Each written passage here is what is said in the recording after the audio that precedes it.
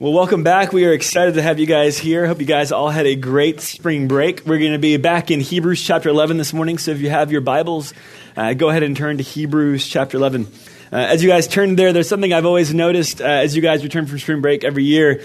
Usually we always have this Sunday that's about a week after your classes, and I always find from you guys as y'all come back from spring break, a lot of y'all at some level don't even remember what you did over spring break. It feels like a week back in classes, that beach that you were on, that ski slope that you were on, or that bed that you remained in until noon. Every day seems like an eternity ago, does it not? Some of you guys, especially those of y'all who had tests this week, oh man, does spring break seem like a long time ago, right? Some of you guys may not even actually had a spring break. You guys were studying over spring break for those tests. And I've always thought to myself, is there anything more cruel, evil, and just sadistic than professors who give tests right after spring break, right? It's just wrong. But either way, whether you guys have had tests or not, I always feel like spring break is always too short. Passes by way too quick. It's but a preview. It's but a trailer of summer that is coming, and yet it is but too short, and passes away before you know it. I've often thought if only spring break could reach a little further, if it could be 2 weeks, or if it could just kind of move us straight into summer and we blink and summer's here, that would be just wonderful, right? But it never seems to be that way. We're going to be back in Hebrews chapter 11 this morning, looking again at the theme of faith. And I think faith is a little bit like spring break, right? Spring break gives you a preview of summer. I think faith gives us a preview. It's a content that's looking us forward to the future as to what God is going to do. And thankfully, though, even though it is but a preview looking us forward to what God is going to do, our faith has even more of a reach than spring break does. It does even more, even in the present, as we wait for the future. And so we're going to look, particularly as we continue to walk through and looking at some heroes of the faith in the Old Testament, what we're going to see, particularly this morning, is where faith reaches, where it takes us, what it does, and how it changes the present. In particular, we're going to kind of see that faith will reach us beyond geographic borders. Faith will take us even beyond death. Faith will take us even through suffering. And faith has a huge impact even on the present. Faith at its very essence is an unseen process as we walk and we live and walk with the Lord. And so we're going to kind of see through what is just a fascinating chapter as we kind of gather back here after spring break and kind of move through our book of Hebrews. We're going to be in this book and we'll finish out the semester. I promise you guys, if you come back next year, we will finish Hebrews. All right. Some of y'all might be feeling like this is going on forever. We're going to finish it this spring as we kind of wrap it up in these last few chapters. And so look with me, if you will, Hebrews chapter 11. We're going to be verses 13 to 40 this morning. And we'll leave chapters 12 and 13 for the rest here of the spring. Hebrews chapter 11, verses 13 to 40. We're going to kind of start off in verses 13 to 16. And read with me if you will. The writer of Hebrews tells us, all these died in faith, without receiving the promises, but having seen them and having welcomed them from a distance, and having confessed that they were strangers and exiles on the earth. For those who say such things make it clear that they are seeking a country of their own. And indeed, if they had been thinking of that country from which they went out, they would have had opportunity to return. But as it is, they desire a better country, that is a heavenly one. Therefore, God is not ashamed to be called their God, for he has prepared a city for them. As we continue on in this theme of faith that moves through chapter 11, really kind of one of the first things that we see this morning is that faith moves beyond geographic boundaries. If you guys remember kind of where we were 3 weeks ago, which I'm sure you don't, the writer of Hebrews was kind of walking us through some of the early heroes of the faith that we find in the book of Genesis. Particularly, he walked us through the life of Noah, the life of Enoch, the life of Abraham, and even the life of Sarah. As he looks back on those people, he says in verse 13 that all of these died in faith. All of these great heroes of the faith of the early part of our Bible, the early part of the book of Genesis, they've all died in faith, but particularly they died in faith without receiving the promises. All of them had great faith that what God was going to do, a set of promises that he extended to these people, and yet none of them were able to see God fulfill those promises before they died. And as he kind of moves through, what we're going to see in particular is that he's going to begin to characterize these people that even though they never saw God bring fulfillment to his promises, they were still incredibly confident that God was going to do that. He says of them, but having seen them and having welcomed them from a distance. They were so sure of that which was unseen, it was as if they had seen them. They saw those things and they welcomed them even from a distance. Even though they were distant in the future to be fulfilled, it was as if they were so confident of them that they had already welcomed them into their home. They were that sure of those things. They weren't just confident. We're going to find that because of their confidence, they kind of became conflicted. And notice how they viewed themselves, a theme that we've talked all throughout the book of Hebrews as well. But it says that and having confessed that they were strangers and exiles on the earth. They were so confident of what was coming in the future that they didn't experience in the present, that they became conflicted and confused in some regards as to their identity and their place in this current world. He says that they confessed that they were strangers, they were aliens, they were those that were like vagabonds moving about, not having a home. And he kind of nails that down further. He says that if they had been thinking of that country from which they went out, they would have had every opportunity to return. If you guys remember the story of Abraham that we kind of talked through a few weeks ago, God comes to Abraham and he says, hey, here's what I want you to do. I want you to leave your family. I want you to leave your homeland. I want you to go out to a country, into a land that I'm going to show you. And he doesn't even tell him exactly where he's going to go or exactly what the land is going to be. But he says, I just want you to take off. I want you to go. And Abraham, as we look at the stories in Acts 7 and even in Genesis 12, Abraham doesn't obey fully initially. In fact, God has to come to him twice and tell him, hey, I want you to leave. I want you to leave your family. I want you to leave your homeland and all that's familiar. I want you to take off. And as Abraham takes off and as the patriarchs follow Abraham, as they're all looking and waiting for God to bring fulfillment to the promises of a land that God was going to give to those patriarchs, none of them saw the land. None of them got to even enter the land. But all of them were so confident that they kept pressing forward. They kept moving forward in faith, so much so they became those that were having left that which was familiar and landing and pursuing that which was unfamiliar. They became, in a sense, conflicted and living between two worlds and two cultures.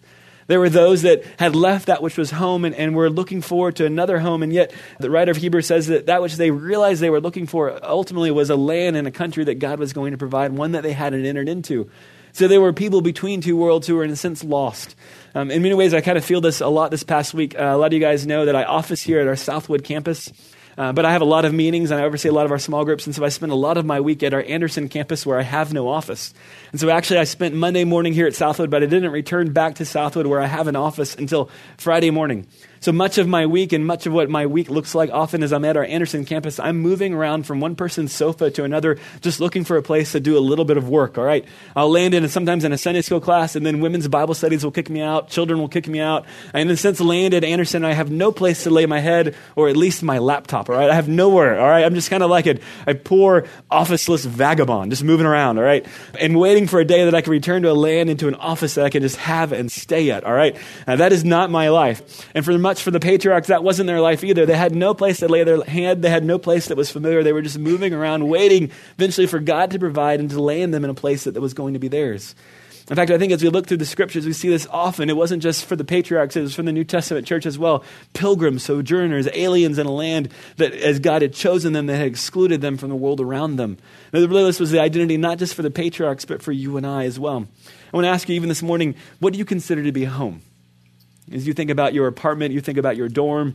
Even for you, this is just a place that you spend part of the year at, because a lot of you guys went back home this spring break. You guys have two homes. You sometimes live between them. Some of you guys might have been traveling over spring break, living out of a suitcase, which is fun because you're on an adventure, but you can't ever find your stuff, right? You're like, where is my shoe? Where are my socks? I'm just moving around. I'm always in a different bed. I can't find my stuff. This is just frustrating.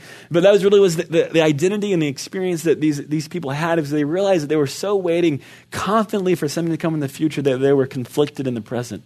And I think because of that, because they weren't holding on to the present, they had a great ease and great movement and great willingness to leave that which was behind. They were so confident that God was going to bring to them something in the future that they didn't hold on to the present. In fact, I think in many regards, as we look at Genesis chapter 12, God gives to Abraham a promise that really, I think, is one of the first clear calls to missions. Genesis chapter 12, verse 3, God tells Abraham that in you, all the families of the earth will be blessed. That in you, Abraham, I'm going to bless every single family in the earth. All the nations I'm going to bless through you. And really, as we watch the story of Israel, as we watch them move throughout human history, what we're seeing is that God is raising up men and women that are going to reach and bring proclamation of truth throughout the earth, throughout the nations, throughout all the families of the earth. But it didn't start in Abraham. It goes all the way back to the garden. If you remember, God commanded humanity, Adam and Eve, and said, here's what I want you to do. I want you to be fruitful and multiply and fill the earth. Your call, your role as a human race is to populate and fill the earth, and not just fill it with your presence, but ultimately, as you move about in the earth, to be my kingdom representative, to be my representative so that men and women can see the king who has created you and who is reigning and will one day bring back a kingdom. And then as those representatives, as we move through the earth, we're bringing about and carrying forth and looking to establish his kingdom. And even though as we walk through the story of Genesis, what we see is that humanity fails that every single time. Right? What was the issue in the garden? The issue is that humanity didn't trust God. Humanity ultimately didn't want to let God reign and to let God be the authority in their life, and so they threw that off. They were prideful. They were arrogant. They thought they could be like God. It wasn't just in the garden, though. We see it also at the Tower of Babel. God told humanity to spread throughout the entirety of the earth. And yet, what does humanity do in Genesis 10 and 11? Instead of spreading throughout the entirety of the earth, what do? They instead gather in one place. And in that one place, what do? They build a city and they build a tower. Why do they build a tower? They build a tower because they want to be great in the earth's sight. They want to have a name for themselves, and they're not so concerned with the name and the reputation and the glory of God. The greatest threat, I think, to missions and to our role and what God has called us to is always our own pride, and it is always our desire to allow our name to be great. And really what we see throughout the patriarchs' lives, and as we see, and we even see the church and the nation of Israel through the Old Testament and the church in the New Testament, it is those who realized that their ultimate home was in a world to come, that were those that were commissioned and responsive to the commission God had given them. Those that that realized that this world is not where they were meant to be living, is not what they were hoping for, and not all that God had for them. It was those people who had a loose hold on the world, that were able to let go of that which they thought was familiar, that which felt like home, and then they can move out into the world. In fact, this week we sent an email to some of our missionaries and some of our locations across the world, and one girl who's serving in the Middle East wrote this in response to our question of, why did you leave home? Why did you leave America? Why did you leave all that was comfortable and familiar? And this is what she said. I would say what motivated me to leave the comforts of home in America was to reach people with the gospel. It seemed like a small sacrifice to make in return for people hearing the truth. The reality that I would be living in another country didn't cross my mind much. It was more difficult leaving people I loved, and yet I was hit with the reality of being a stranger almost instantly when I arrived here. I couldn't speak the language. My blonde hair and light skin made me stick out tremendously. And day-to-day life was very different than the easiness and the yumminess of my home. Being in this place where I don't feel 100% comfortable every day reminds me that we are all strangers on this earth. We are waiting for that day when we will be where we were created to be, completely restored and in His presence. It doesn't matter if I'm driving my car in Texas or buying vegetables at a market in the Middle East. I am still in this earthly body. I am still waiting to be completely satisfied, and I'm still not at home. If we open our eyes to the people around us, the events that make the headlines, it is very clear the world is not in the state God created it to be. I think this keeps me focused on heaven, dwelling on the hope that one day all of this mess will be gone and we will be free from sin and glorified with Him.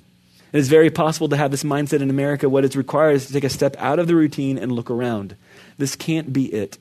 He has promised much, much more. And that gets me really excited. That also makes my job of sharing the gospel so easy and natural. All of the people around me do not have the hope that something better is coming. They think this life is as good as it gets, and death brings emotions of fear and anxiety rather than freedom and joy. You know the truth of what is to come, so orient your lives now for the lasting city where we will be completely satisfied and fulfilled. I think the girl who wrote this just nails it out of the park. I think there is something about doing missions and stepping across to an unfamiliar place and culture that awakens a reality that is actually true, whether we realize it or not, and that's that we're not home. And that sometimes as we live in our home culture, I think you and I can be, in a sense, blurry to, or that we can not be sobered to the reality that this is not home, all right? I spent all yesterday planting flowers in a garden to make my home more homely, to make it more comfortable, all right? And some of that, and some of our natural tendencies, even as we move into a place, even as we set up shop in an apartment, in a dorm that even you know is temporary, all of our life is about trying to establish a home base. All of life is about trying to establish a place that's comfortable, right? And I think some of the times as we do that, so much of our natural instincts is to land us in a place that we begin to realize and miss the fact that this is not all that God intends for us, and this is not our home. And I think, frankly, the reality of suffering, the reality of disappointment, the reality at times of dissatisfaction, of sometimes stepping even across the world into a foreign culture, awakens us to and sobers us to the reality that this is not home. This is not where God is going to fulfill all that He intends for us to see and to experience. And so for a lot of us, in the midst of the disappointments and the dissatisfactions and the frustrations you've had this semester, I'd say that those are opportunities for you to see and to realize that this isn't all that God intends. This isn't the kingdom that's coming. This isn't all that He's going to fulfill, that He's got something even better coming. And we are men and women conflicted, living between two worlds, waiting for that world and that kingdom to come that we're going to be invested in and be a part of. And so ultimately, I think as we watch and we look where this passage moves us, the next thing we're going to see is that faith doesn't just move us beyond boundaries. It doesn't just move us beyond geographic borders. It doesn't just allow us to see that we ought to be pursuing the right home, but ultimately it does something else. Faith moves us beyond death. And notice as he picks back up on the story of Abraham, notice what he does, verse 17. By faith, Abraham, when he was tested, offered up Isaac. And he who had received the promises was offering up his only begotten son. It was he to whom God had said, in Isaac, your descendant shall be called. He considered that God is able to raise people even from the dead, from which he also received them back as a type. Verses 17 and 19 kind of highlight really the pinnacle moment in Abraham's life. And if you guys remember the story, and we've been talking about it a lot throughout this year, that Abraham in Genesis 12 gets a set of promises that God does not begin to fulfill for a long time. In fact, God tells Abraham in Genesis 12 not just that in all the families of the earth they'll be blessed through him, but he also tells them, I'm going to give you a bunch of descendants, and it's actually going to be your descendants that are going to bring my blessing to all the nations. But as you move through the story of Genesis, Abraham is not getting a descendant. He's not getting a child. He's waiting and he's waiting and he's waiting on God to fulfill his promises. And he's realizing there's no way God can fulfill his promises unless God provides him a child. But he's in his 90s. He's incredibly old, and his wife is old and as barren as can be. There's no way they're going to have a child. And God does something miraculous, and he brings a barren womb to life, and he brings forth life, and he gives them Isaac. And he even tells Abraham, it's in Isaac that I'm going to fulfill my promises to you, and that all the descendants will be blessed. It's going to be in and through Isaac. And then later God comes to Abraham and he says, I want you to offer up and to sacrifice your son in death. What would you do? Obviously, I think it contradicts and would have seemed absurd to Abraham, right? How could God call Abraham to do that when that seems to be completely contradictory to what God was doing and how God had worked in Abraham's life? He had already said, hey, he'd been waiting, and then God provided. Why would God take back away? And not only did it seem contradictory to God's activity, I'm sure it seemed contradictory to his word as well.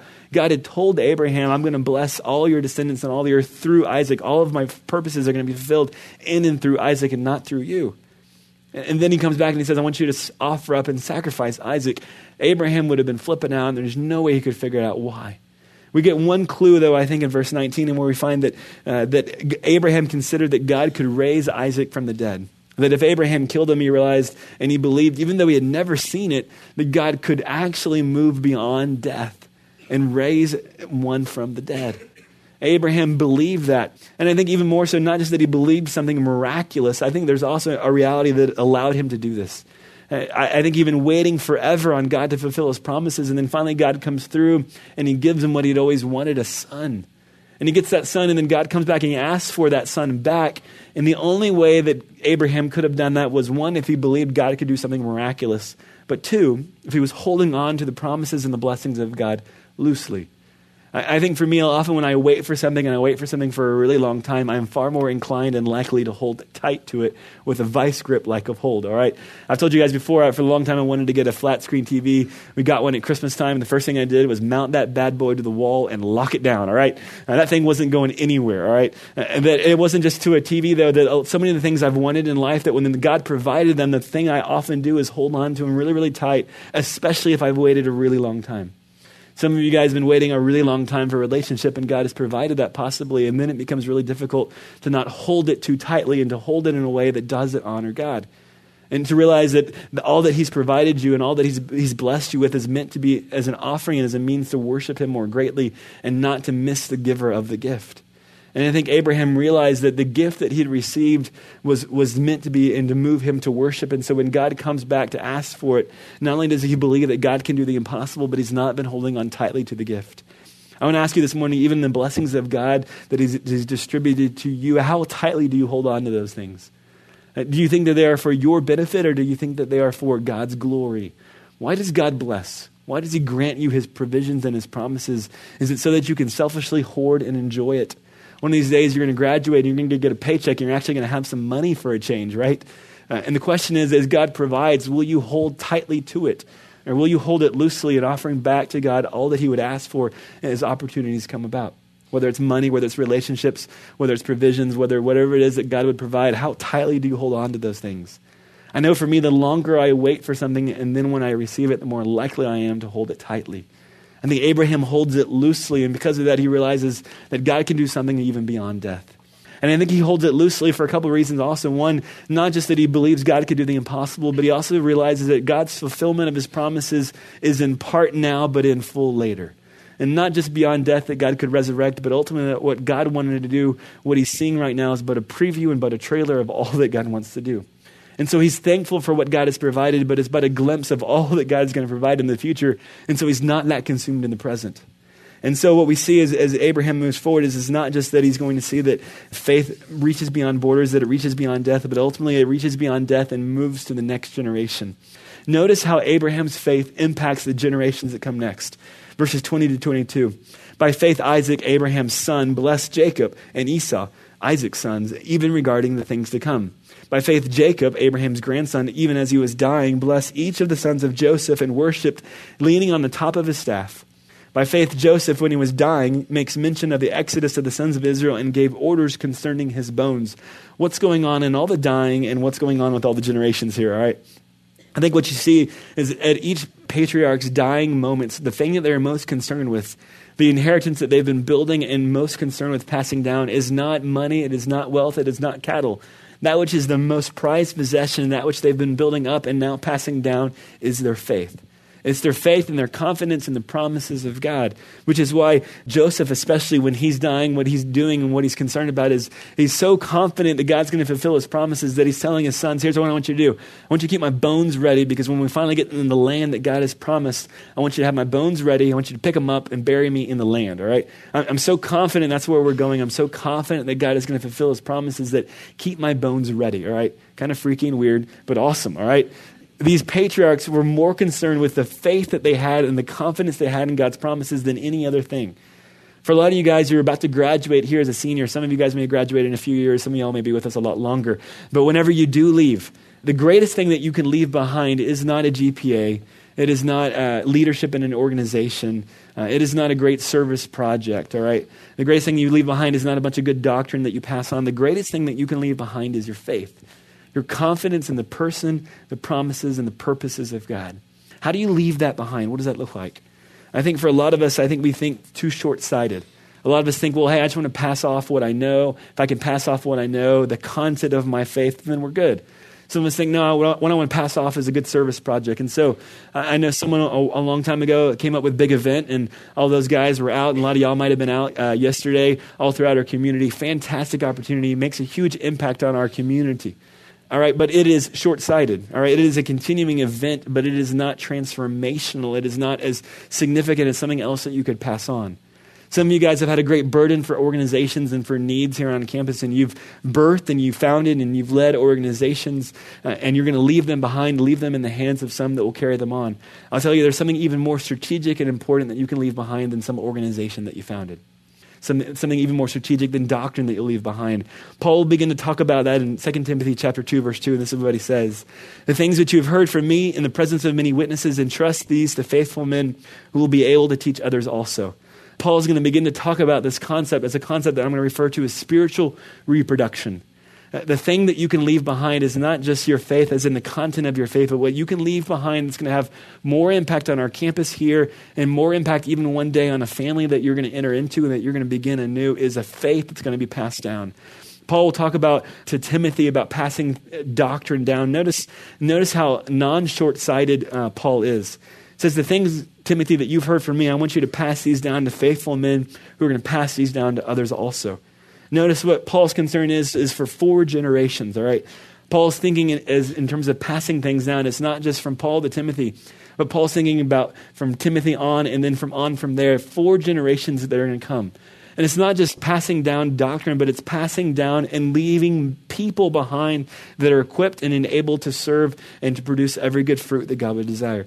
Ultimately, reproducing spiritual disciples. This is the Great Commission, Matthew 28. Make disciples of all nations, baptizing them in the name of the Father, the Son, and the Holy Spirit, and teaching them all that I've commanded you. The call that you and I have received, the thing that we can pass down more than any other thing that's more strategic than any other thing in our life, is that we can leave behind disciples. Not just be fishers of men, but be builders of men as well. I want to ask you as you get ready to graduate, what is it that you think you're going to leave behind? What is it that you want to leave behind? Maybe some of you guys think even beyond death and you think about your lives and you're building towards something that you want to leave behind. What is it that you're building up that you're going to leave behind? For the patriarchs, it wasn't wealth, it wasn't kingdoms, but it was a confidence in God and men and women who were walking with God and who knew God that they were leaving behind. And not just men and women who knew God, but men and women who were trained to allow and bring and lead and challenge and shape other men and women to know God as well. Ultimately, notice Paul's concern isn't just the passing of doctrine, but it's the equipping of men and women who can teach others to do the same thing. He says it like this in 1 Thessalonians chapter 2, verse 8. Having so fond an affection for you, we were well pleased to impart to you not only the gospel of God, but also our own lives. It's not just the passing down of doctrine or to teaching, but it is the imparting of our lives themselves. And so as you walk through 2 Timothy, as you walk through 1 Thessalonians, as you look at these New Testament books, what you see is Paul not just building churches, but building men and women who are disciple makers. My greatest passion for you guys as you get a degree here at Texas A&M University and you spend some time with us, my greatest hope for you guys is that y'all become disciple makers.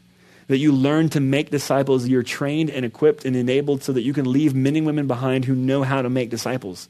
Not just that you're leaving some good doctrine behind from a Bible study. Not just that you're leaving a work project behind or even an organization that's going to do a lot of good works, but my greatest desire for you guys is that you would leave this place at Texas A&M University in your time here at Grace Bible, and you will leave as disciples of men. You will leave as makers of disciples. You'll leave knowing how to build and disciple men and women. That's my greatest hope for you guys. And if you've been coming here to Grace Bible Church and you have no idea what it looks like to be discipled or what it looks like to disciple someone else, let me plead with you to get involved. None of that occurs on a Sunday morning, all right? On a Sunday morning, we exist to help lead you guys to worship, to help feed you guys, but ultimately to bring you guys further into what we're doing so that you can grow in your faith and ultimately not grow in your faith to such an extent that you can learn to begin to pass that on to someone else. And I think a lot of opportunities that you have on campus are never going to move you that far along in your spiritual life. Not just that you know God, not just that you have a lot of great opportunities, but you get to a place in your life that you learn to disciple men and women and to leave behind a deposit of faith in men and women who know how to make disciples. Because if you know how to make disciples, then faith extends even through persecution. The greatest thing about the book of Hebrews is it is a church that is under fire. And the question is, will this church emerge from that fire? And as we kind of walk through this, I want you guys to see a couple quick things. One is that these men and women endure through persecution because they're not afraid of evil human kings. Verse 23, by faith Moses, when he was born, was hidden for 3 months by his parents because they saw that he was a beautiful child. So if he was ugly, would they have just let him die? I don't know. I always thought that's kind of funny. They saw he was a beautiful child, and all the other kids were ugly, and they died. So there's obviously something else behind that. They were not afraid of the king's edict, the last part of verse 23, right? Not just that he was a beautiful child, but they weren't afraid of Pharaoh. And because they weren't afraid of human kings, they weren't afraid of enduring persecution, because they were so confident in the purposes of God, they preserved human life. And then guess what? It passes down to the next generation, Moses. Verse 24, by faith Moses, when he had grown up, refused to be called the son of Pharaoh's daughter, choosing rather to endure ill treatment with the people of God than to enjoy the passing pleasures of sin. Notice, I think verse 25 is kind of interesting. There is pleasure in sin. There is a certain level in which sin feels good. The reality of the problem is it doesn't feel good for long, and you don't get the reality of what's going to come the next day. And then on the heels of sin, on the heels of what seems to be pleasure, will come regret and will come shame and will come destruction. And the writer of Hebrews and the writer of the New Testaments are always calling us to realize that sin will come and kill and destroy us, that God has something better for us. And he's not just concerned with the life to come, but he's concerned with the quality of our lives even now and the kind of intimacy we can have with God himself, which is why that he continues on in verse 26. And notice, it's not just that Moses realized that sin was passing in its pleasures, but verse 26, Moses considered the reproach, the shame of Christ to be greater riches than the treasures of Egypt. He could have had great wealth, he could have had great fame, but he throws that away and he endures the reproach and the shame of Christ himself and the people of Israel with him. Verse 27, by faith then he leaves Egypt, not fearing the wrath of the king, for he endured as seeing him who is unseen. Moses realized that Pharaoh could yield great persecution, great difficulty, great wrath upon him, but he wasn't scared of Pharaoh because he realized there was one who was unseen, who was even a higher king, and whose wrath was even more to be feared. Verse 28, therefore Moses kept the Passover, the sprinkling of the blood, so that he who destroyed the firstborn would not touch them. Some of you guys may know the story of the plagues in Egypt. At the end of the plagues, the angel of death comes, and for the people of Israel, they put blood of a lamb up on the doorpost, and the angel of death passes over, and it's a great picture, a great analogy of the fact that for seeking shelter from the blood of Christ, we find refuge from the wrath of God. They found it in the Old Testament. It's about a picture of what's coming for you and I, and that the only way to avoid the wrath of the greatest and the highest King is to seek shelter in Jesus Christ. If you're here this morning, you've never trusted in Jesus Christ, there is no shelter apart from him. Moses' parents, and those that are going to follow were not afraid of evil kings because they had fear of the highest King, who is the King of all kings, the sovereign Lord of over all the earth, the Lord of hosts. It is him who they had seen and him who they feared. And as a result, notice what happens, verse 29, by faith, therefore, seeking refuge and shelter from the King of Kings, therefore they passed through the Red Sea as though they were passing through dry land, and the Egyptians, when they attempted it, were drowned. We're going to find a bunch of examples here of men and women who sought refuge in the King of Kings, and they found deliverance from human evil kings.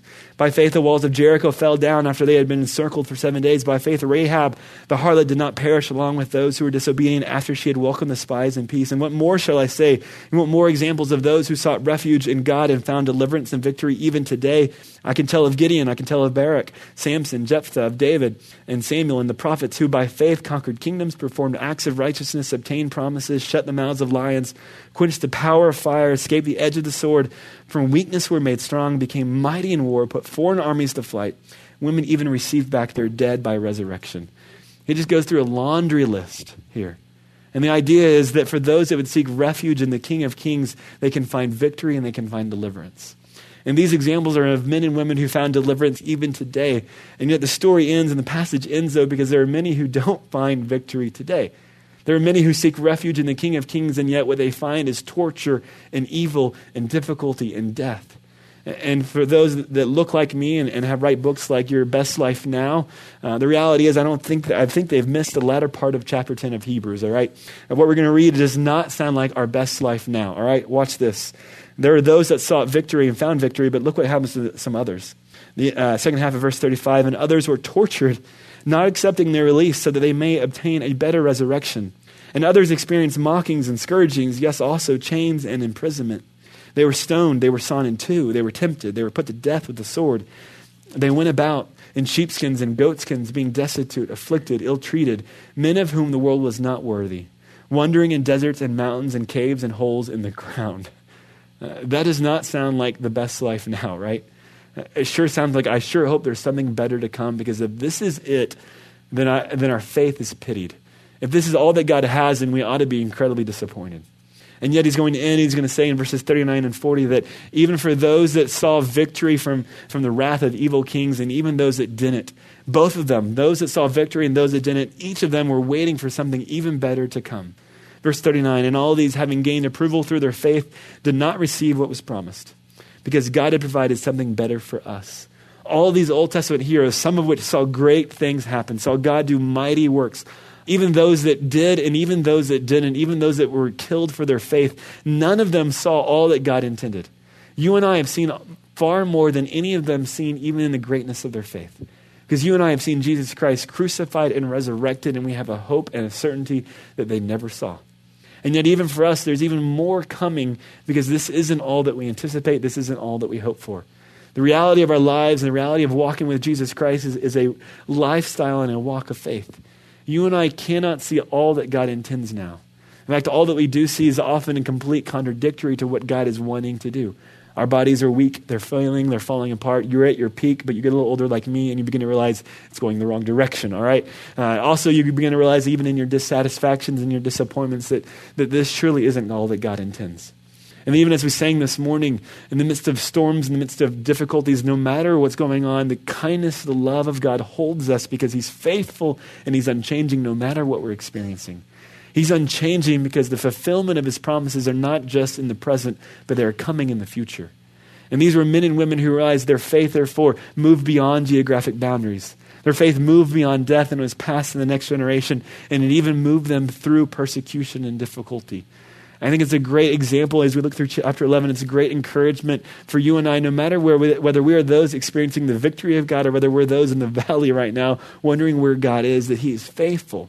Because the fulfillment of his promises is not just in the present, but we're confident and therefore conflicted in the present, waiting for a day to come when he's going to bring fulfillment to all of those things. The question for you this morning is, how far does your faith reach? Does it extend beyond death, or do you just look in the present? How tightly do you hold the blessings of God, or can you hold them loose enough so that you realize that even more of what God intends is coming in the future, not in the present? Does your faith reach even through persecution? Does your faith even reach beyond the disapproval of men and women? Or are you so about appeasing men and women that your faith short circuits and your confidence in God shuts down because you're so inflamed with a desire to be approved by men, to be approved even at times by evil men and women? My hope for you guys is that you realize that we are looking for the right home, and that's not today. That we're looking to appease and to serve and to fear the right king, and we don't see him today. He's risen, he's resurrected, and he's yet to return. And we're looking for a day and time when he'll bring fulfillment to all of his promises. And so as we wait that time, we're people living between two worlds. And the great reason that we worship, a great reason that we sing at times is because it's a way to move our heart and a way also to reiterate the truth of God. So we're going to end this morning even in worship to give you guys a chance to reflect again on the promises of God that we do not see yet brought to fulfillment, but that we praise and that we worship and that we declare to be true. Worship is a proclamation of truth that stirs our heart. And it's not just the movement of our lips, but it is that which is intended to call us as a community back to a shared truth. A truth that we don't walk out individually, but a truth that we walk out corporately as we come together and worship. So Tyler and the crew is going to come back up, and we're going to end this morning just in worship to give you guys a chance to reflect and to have actually a really extended amount of time just to declare your faith, to be reminded of what you believe, to be reminded of the person, the promises, and the purposes of God.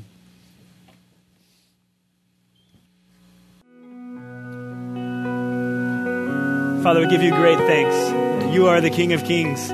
We stand with you, and none can stand against us. You are the mightiest of all.